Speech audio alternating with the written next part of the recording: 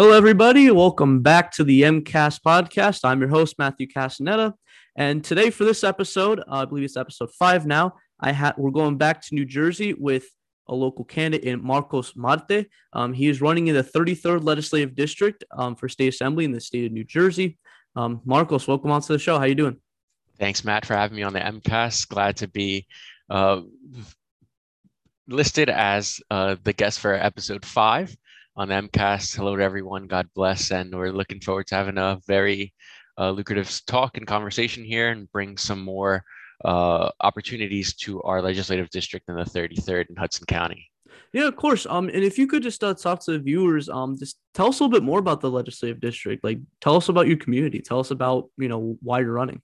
Yes, absolutely. So I have recently actually moved into this city of Jersey City and also spent a couple months in Union City.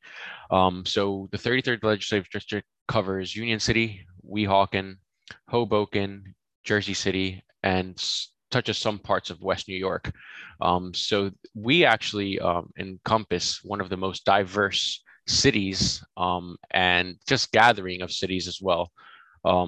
Which encompasses the most diverse groups of people living in unison in one set of radius. So it's very opportunistic to be able to run against the Democratic Party, which has historically led this area in its sole voice and partisan manner in terms of party and administration. So Right. it does look like they keep up well with the city, but being a diverse Hispanic son of immigrants that for the first time came into America and found citizenship and found opportunities that we did not have in the past. I think it's very important to shed light on the values of conservative Hispanics and also bring that into tune in terms with the Republican Party and the things that we have just encountered in the last 6 years. Yeah, no, absolutely. For sure. And like you said, it's a very diverse community. Happen to be of the same community, fellow Hispanic here as well. But considering the area in Hudson County, because historically, I mean, especially now, it's arguably one of the bluest counties in all of New Jersey, which that's saying quite a lot as is. How did you find conservatism? How did you find the principles of, limited government and social conservative values? Absolutely. I believe most importantly, not only being rooted deeply in my culture, being a basically a second generation Dominican, with my parents' roots being established in the Dominican Republic, I think it's very important for us to focus in.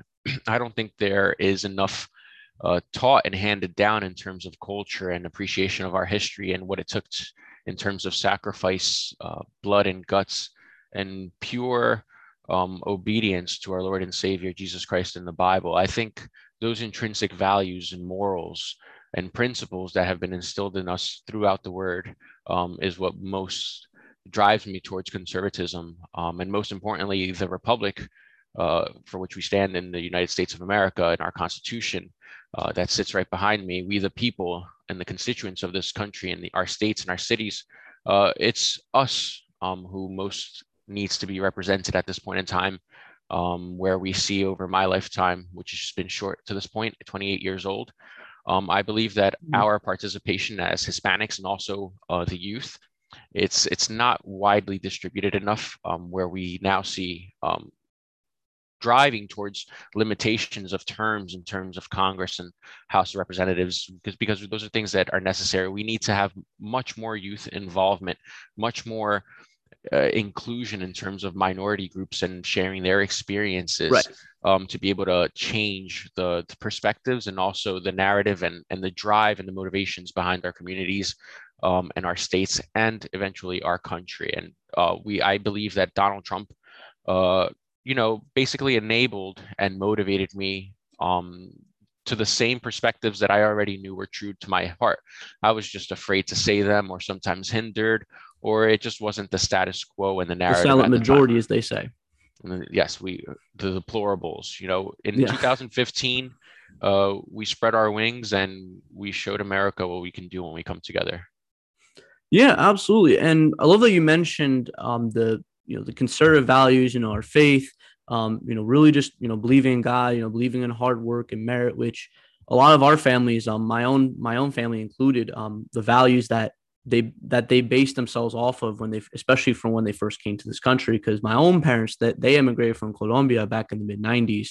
So I also, safe to say, I also know firsthand, what it's like living in that kind of family, especially when they're trying to assimilate into the values and the diverse culture that we have in here in America, and especially here in New Jersey. Of course, what I've always appreciated, despite the politics here, is the fact that there were a lot of Hispanics here to begin with. It was a growing community, and it really helped them assimilate. It really helped. They, of course, eventually learned to speak English, became proud American citizens, proud patriots, I should say. Which leads me to this question, because you and I know a lot of Hispanics that are patriots, people that are proud of their country, especially those who oppose authoritarianism, those who have lived under corrupt authoritarian governments and regimes. Then in this case, not to sound like just a bipartisan accurate, but then why do Hispanics vote overwhelmingly Democrat? Like you said, in Hudson County, it's very diverse. Many Hispanics live in that district. Do you think they forget those values when they go out to the ballot box, or what do you think the issue is? A great question. And it's something that I personally have, carried my cross and took a lot to the books just to read what really is the history behind Central and Southern America and the Caribbean, and what are its differences in countries that were able to advance while others did not. And also tying that into, as you asked, why is it that the Hispanic consensus votes Democrat? And I believe it's mostly, for lack of words, they've been bamboozled, like my family quickly realized on our uprising. Because when you first come to this country and, you have maybe a couple dollars, maybe a few family members, an opportunity to have shelter for perhaps a week or so. And we're talking about the perspectives that have been set before me, and most likely yourself, of our parents in the late 70s, middle 80s, early 90s, and their first in contact with the U.S. land. So I believe that the Democratic Party does have its hook, line, and sinker set up, distributing opportunities in terms of welfare Right. and giving an established starting point. So they do make those opportunities very widely available, and they market them, and they make sure that the constituency is arriving to benefit from those factors. But where we see the problem is the cutoff, the deadlines, and or so the regulations to be able to receive those benefits. So after a certain point where your family and your status economically starts to rise and you're cut off from that, you quickly begin to realize that it's a system where they want you to continue inside of it and not escaping out of it. Right. One great example, I realized the day that my father showed very strong conservative values and actually, like, basically red pilled himself. Lived in southern New Jersey for quite some time, and we used to travel to Philadelphia to partake in food shopping in terms of Hispanic availability and products. And I remember we were in line shopping, and a young woman was in front of us with two shopping carts full of food. And I believe Right. it was during like a very tough time period during that almost recession during the Obama terms. And the woman in front of us, we actually knew her. We knew that she was a New Jersey resident. But again, Right. we were in Philadelphia. And when she pays with the family first. And afterwards, she brags about how she has a family member that lives in Philadelphia, and they were able to, defeat the system. And she participates in receiving, food stamps and So she was able assistance. to get it through both states, both New Jersey and Pennsylvania. Perhaps New Jersey, but we do know for a fact that it was in Pennsylvania, and she was utilizing that, although she was a non-resident. And that Huh. really irritated my father and caught my attention, because during the drive home, having spent perhaps $600 on our family just in a short, we were just food shopping 2 weeks, 3 weeks ago, and seeing that effect and how angry it made him and how it disturbed him that he's here working his hard, sweat and tears off of his brow, and others are just taking and reaping from the system. So it's just very self-defeating and demoralizing to see that, especially as a man and a woman that are trying to raise children and trying to, you know, just uphold the economy in the household. And it's very sad to see. Although the benefit is there to be taken by those in need, we unfortunately see the abuse. But again, relating Right. to our question, I believe it's that extension of and disposability of the benefit, and regarding the efforts to establish you to progress to a better opportunity and to outgrow the umbilical cord, so to say, when you first come to this country. So I believe Right. tipping, I've diagnosed and boiled down, at least for my campaign efforts. My best effort will be to basically put my finger on these Hispanic voters and push them a little bit over the edge to think on the opposite end. We have a lot of people that have grown in success, from first-time business owners to now owning property and real estate while still conducting business in that property. Right. We have people that have realized the American dream quickly, and it's mostly on the behalf of their efforts and their skill set to just push forward and keep the uh, motivation first and foremost, because we know where we come from. And if we're able to remind everyone where they come from and that they still have a lot of life to live and a lot of progress to make, a lot of opportunities to reach, I believe that reassuring the Latino community of that power and that opportunity, and inspiring them, can definitely turn the tide. Yeah, absolutely. And it's really interesting that you make that point, because as short lived as the show has been so far, that's actually not the first time I've heard that. In a prior episode, I was talking with Assemblyman candidate David Cipher and Atlantic City Council candidate Matthew Delio Giacino. He touched upon the similar point. Mind you, he's of a different community. I believe he's Italian or something like that. But he touched upon this as well, because he also comes from South Jersey, Atlantic City, and is the same problem, right? Because once you start building up that wealth, once you start building up, some success, putting yourself on that path towards the American dream, it gets to a point where all of a sudden in welfare you're just instantly cut off. Now, I'm not someone who's the biggest fan of expanding government or expanding programs necessarily, because I think government is inherently efficient when they run these programs. But that being said, I can understand the situation for a lot of people who are really towing the poverty line or towing that threshold, whether or not they qualify for benefits. And the fact that there's no system in place or no process to where it becomes like it where it's we don't have an easier phasing out of the benefits. Like, the fact that it's more cut and dry, as I see, is part of the problem.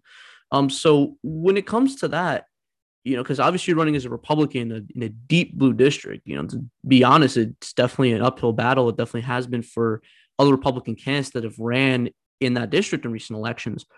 What do you think is going to make you different? What have you learned if you've talked to any of the past candidates or seen how they ran their campaigns? What do you think that you need to do has to be different? How are you going to be able to turn out more people to vote for you as a candidate? Great question once again. And you know what? Also, in my studies, I found a gentleman by the name of Mark Fager, who actually, I believe, in 1905, single-handedly defeated the Democratic entrenchment of Jersey City for its mayoral race.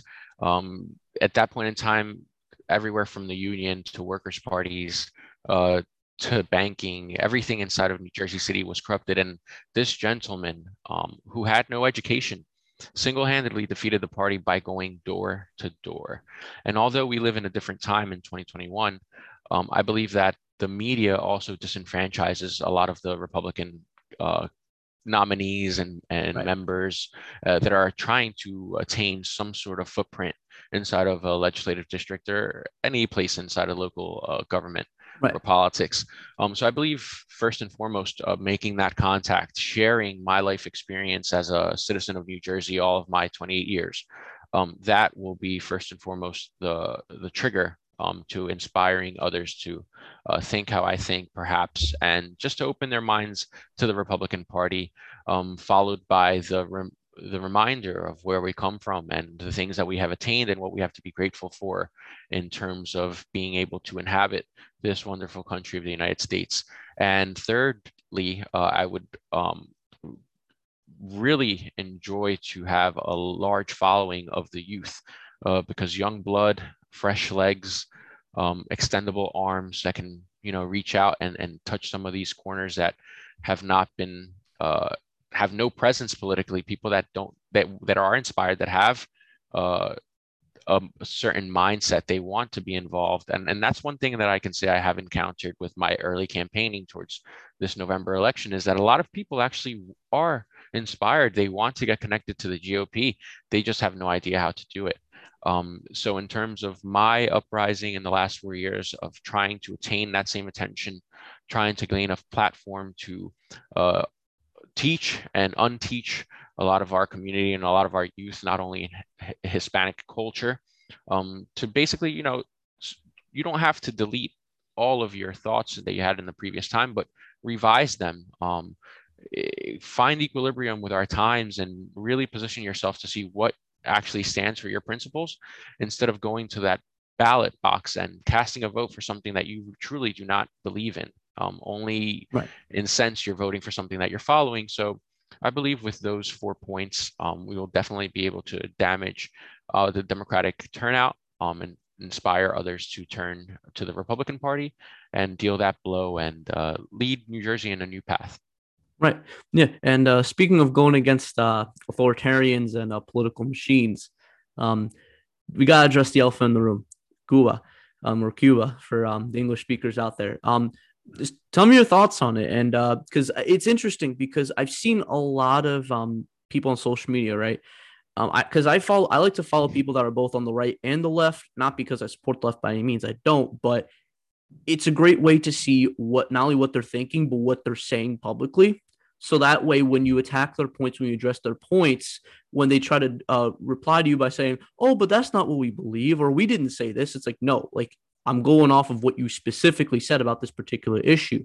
And some of them tried to twist the narrative, and I saw what they were coming from, because I'll give some people on the left their credit. They don't, a lot of them don't like the mainstream media as well, albeit for anti-capitalist reasons. But a lot of them are trying to twist the narrative of the situation that's going on in Cuba as like, oh, it's not only just the virus, but it's also imperialism. It's just America trying to take over the world again. That a lot of the majority of Cubans still support socialism. They love the free healthcare. They love the free education that they're getting.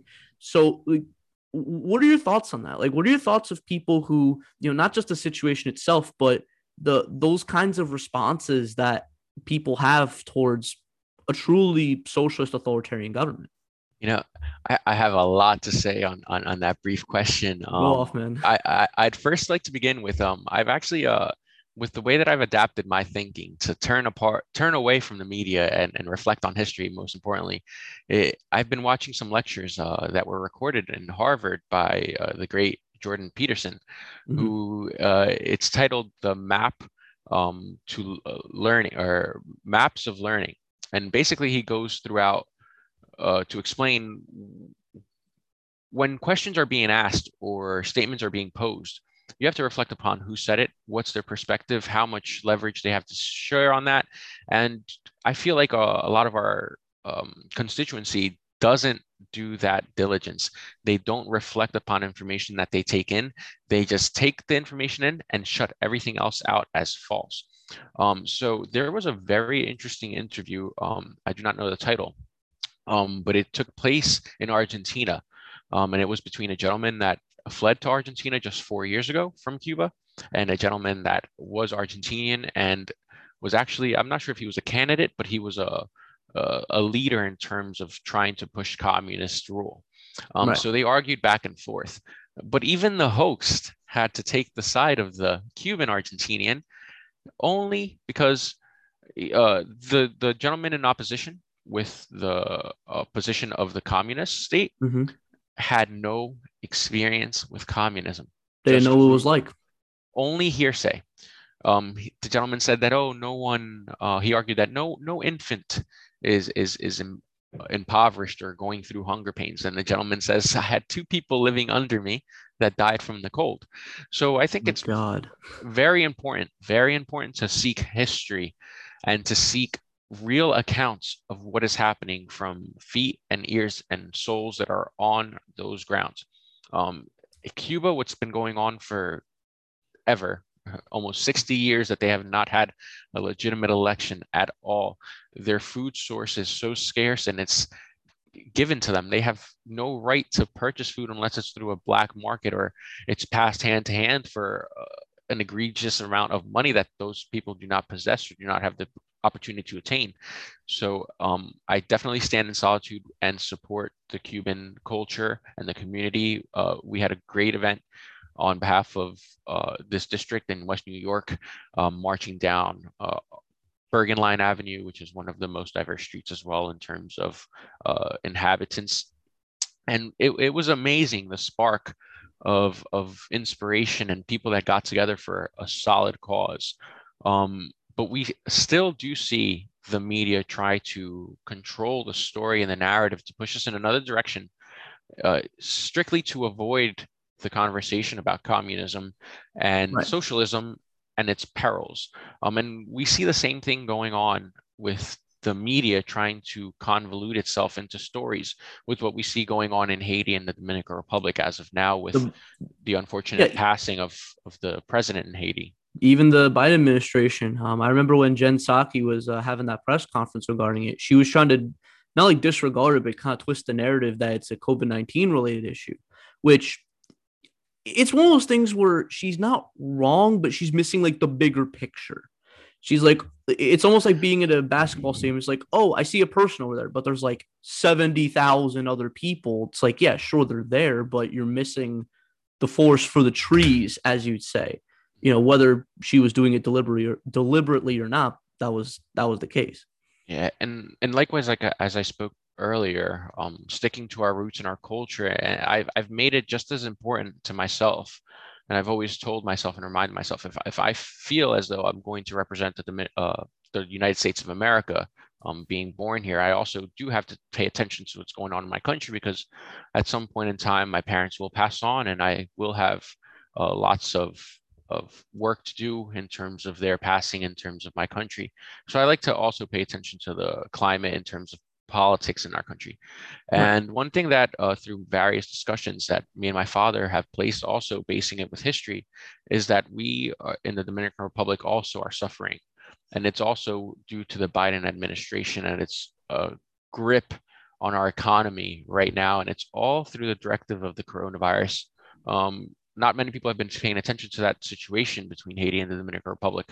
But I also have some strong personal feelings about it. And I think it all boils down, Matt, if you could kindly remember and put ourselves back about 6 months, what was the controversy with the FBI and the Dominican Republic? If you remember that, well, they were tinting or saying that there was deaths in various resorts due to alcohol tainting. Right. And we saw the GDP of the Dominican Republic drop 40 points. The FBI Wow. concluded its investigation and found no wrongdoing in terms of alcohol. None of those deaths were led there. So directly, the Really. impositions of the media, yeah, and the implications, they drove our economy, which was uprising and booming, and not only pushed us further down in growth, but they also managed to push away tourism, which is the number one reasoning to our economy and our GDP revenue. Right. The primary source. So now we see the same thing happening. They rated the Dominican Republic at a stage 3, which is to reconsider travel there because of a small flare in coronavirus. And now our president, who also debates against the public and even his own household against lockdowns and mandating quarantine times. He's getting that pushback very strongly now, and he's opening up our province by province after reaching the same 70%. So it's something that, as a people, it's very tough as well to undergo everything that's going on with COVID. But you do realize that there's a certain economic standpoint that it's really a red line in the sand, and with too much of this guideline and how can I say, just everything that's going on with coronavirus and how it's stopping us like terrible break. It's we can't stand for it much longer, or else our not only Cuba, we're going to see the entire Western Hemisphere just turn into that same socialist mentality and communist form of life, and we have to fight back against that strongly.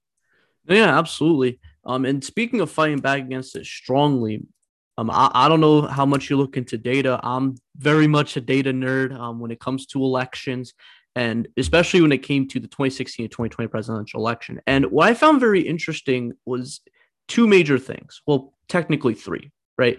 And this all relates to the swings to the right. Sure, there were a lot of swings to the left and a lot of suburban, a lot of urban areas that have been starting to stem out, like in Atlanta, the Dallas metropolitan area, Houston metropolitan area, that type of stuff. But on the flip side, number one, if you look at cities like the Bronx, over here in New Jersey, a lot of the strong Democrat enclaves, while they're still heavily Democrat, like I'm talking, they went from 90% blue to maybe 80 to 85% blue, but a shift is still a shift.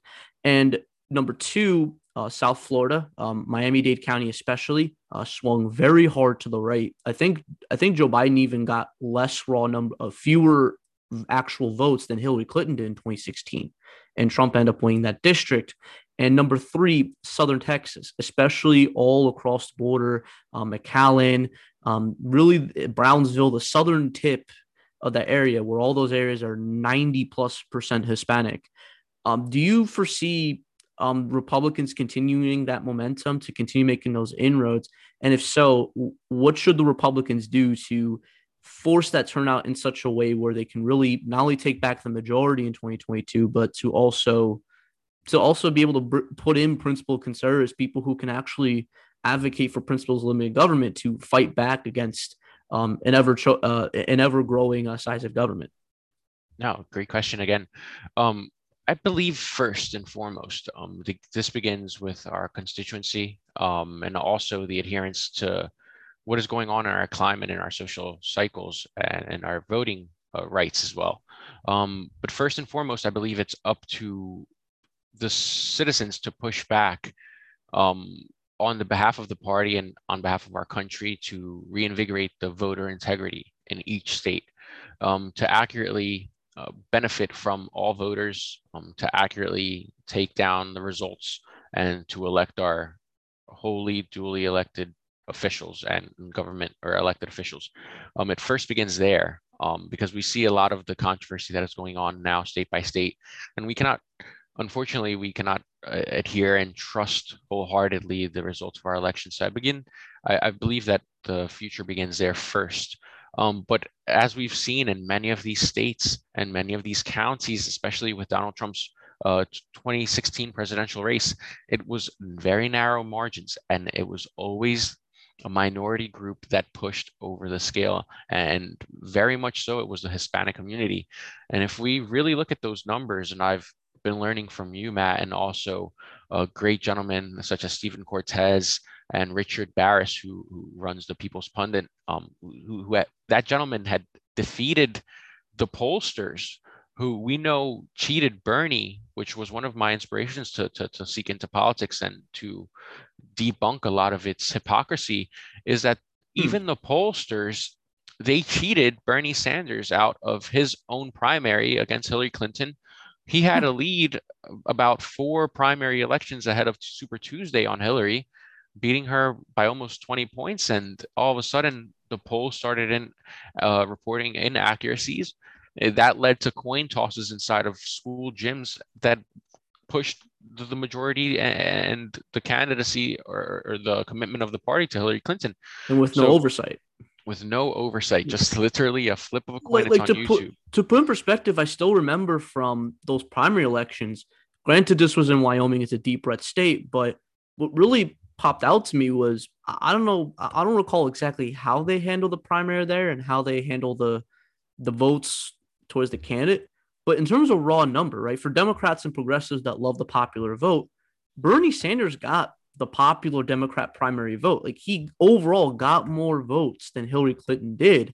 But for some reason, to do some formalities, or I forgot exactly what it was, but for some odd reason, Hillary Clinton ended up getting the delegates in Wyoming. So I'm like, No. that doesn't make any sense. It's really very difficult to digest. But if you look at the structure and the leadership of the Democratic Party, it's top down. The top controls the bottom and in between. They're the party of backstabbers. But the people that are stabbed in the back, they take out the knife and they hand it back to the owner and they fall in line. And that's what we have to really wake people up from: the hypocrisy, the hearsay, the status quo, the narrative. The media and the Democratic Party are intertwined. And that, like Donald Trump famously once said, they're not after me.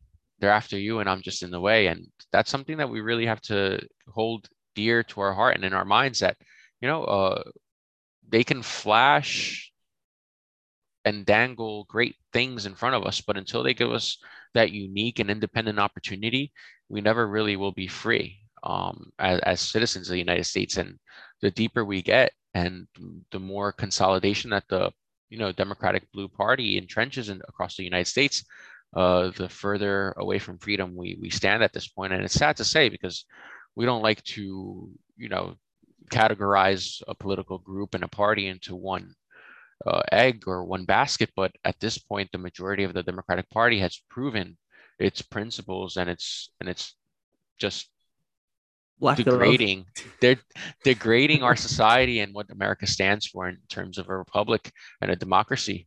So I believe it's really going to be the tipping point for the Hispanic community to realize we have the numbers. We're really not a minority, especially looking towards the census and the statistics that they have proven to us towards the upcoming 20 years. So I think right now is the perfect time for us to get organized, to become educated, to network, and to drive and strive towards the future, and to keep that one being one of liberty, freedom, and to keep our guidance under God.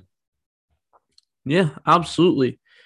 Mm, almost had a And freeze there, but and I want to make one but more point too, yes. especially because our question is centralized around the election participation and the uprise of our communities to push more towards becoming red.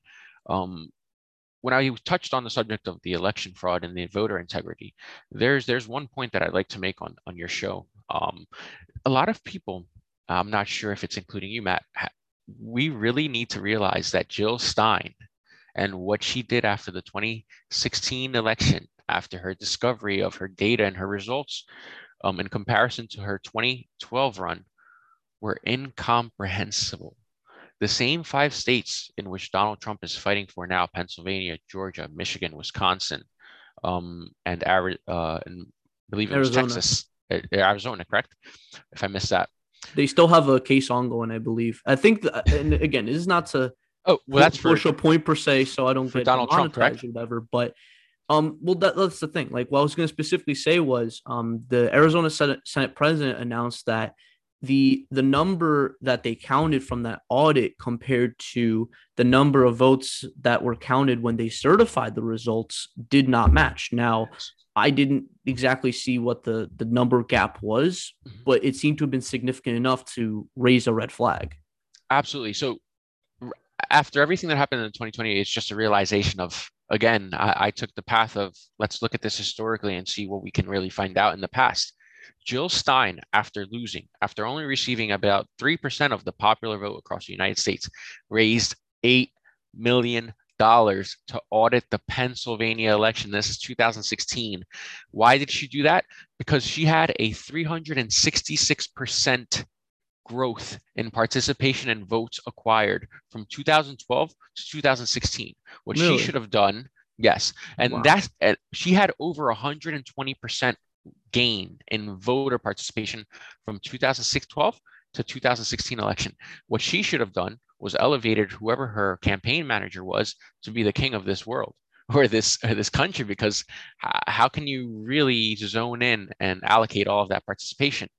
That person deserves a medal. And I think a lot of people need to take that perspective to see people that contested elections with, no shot at winning, just for the pure principle.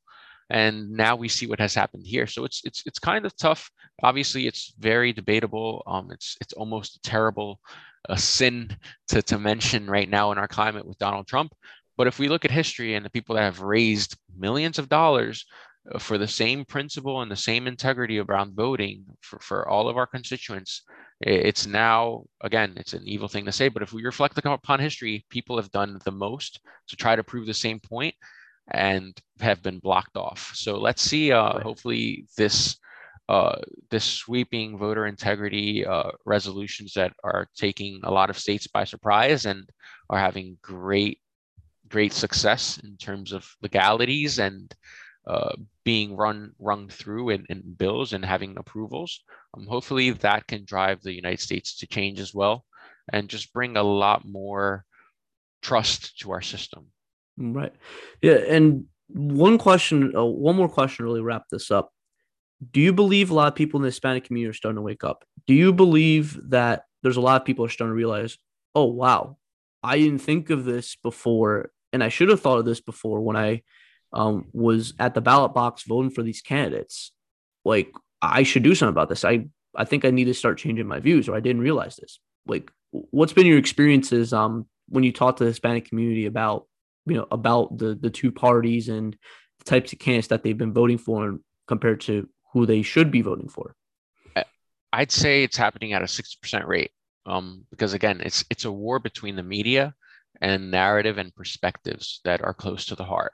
Right. And exactly how I boiled down the last 4 years of wearing my Trump hat around and uh, dynamic communities with lots of different people and the acceptance of that.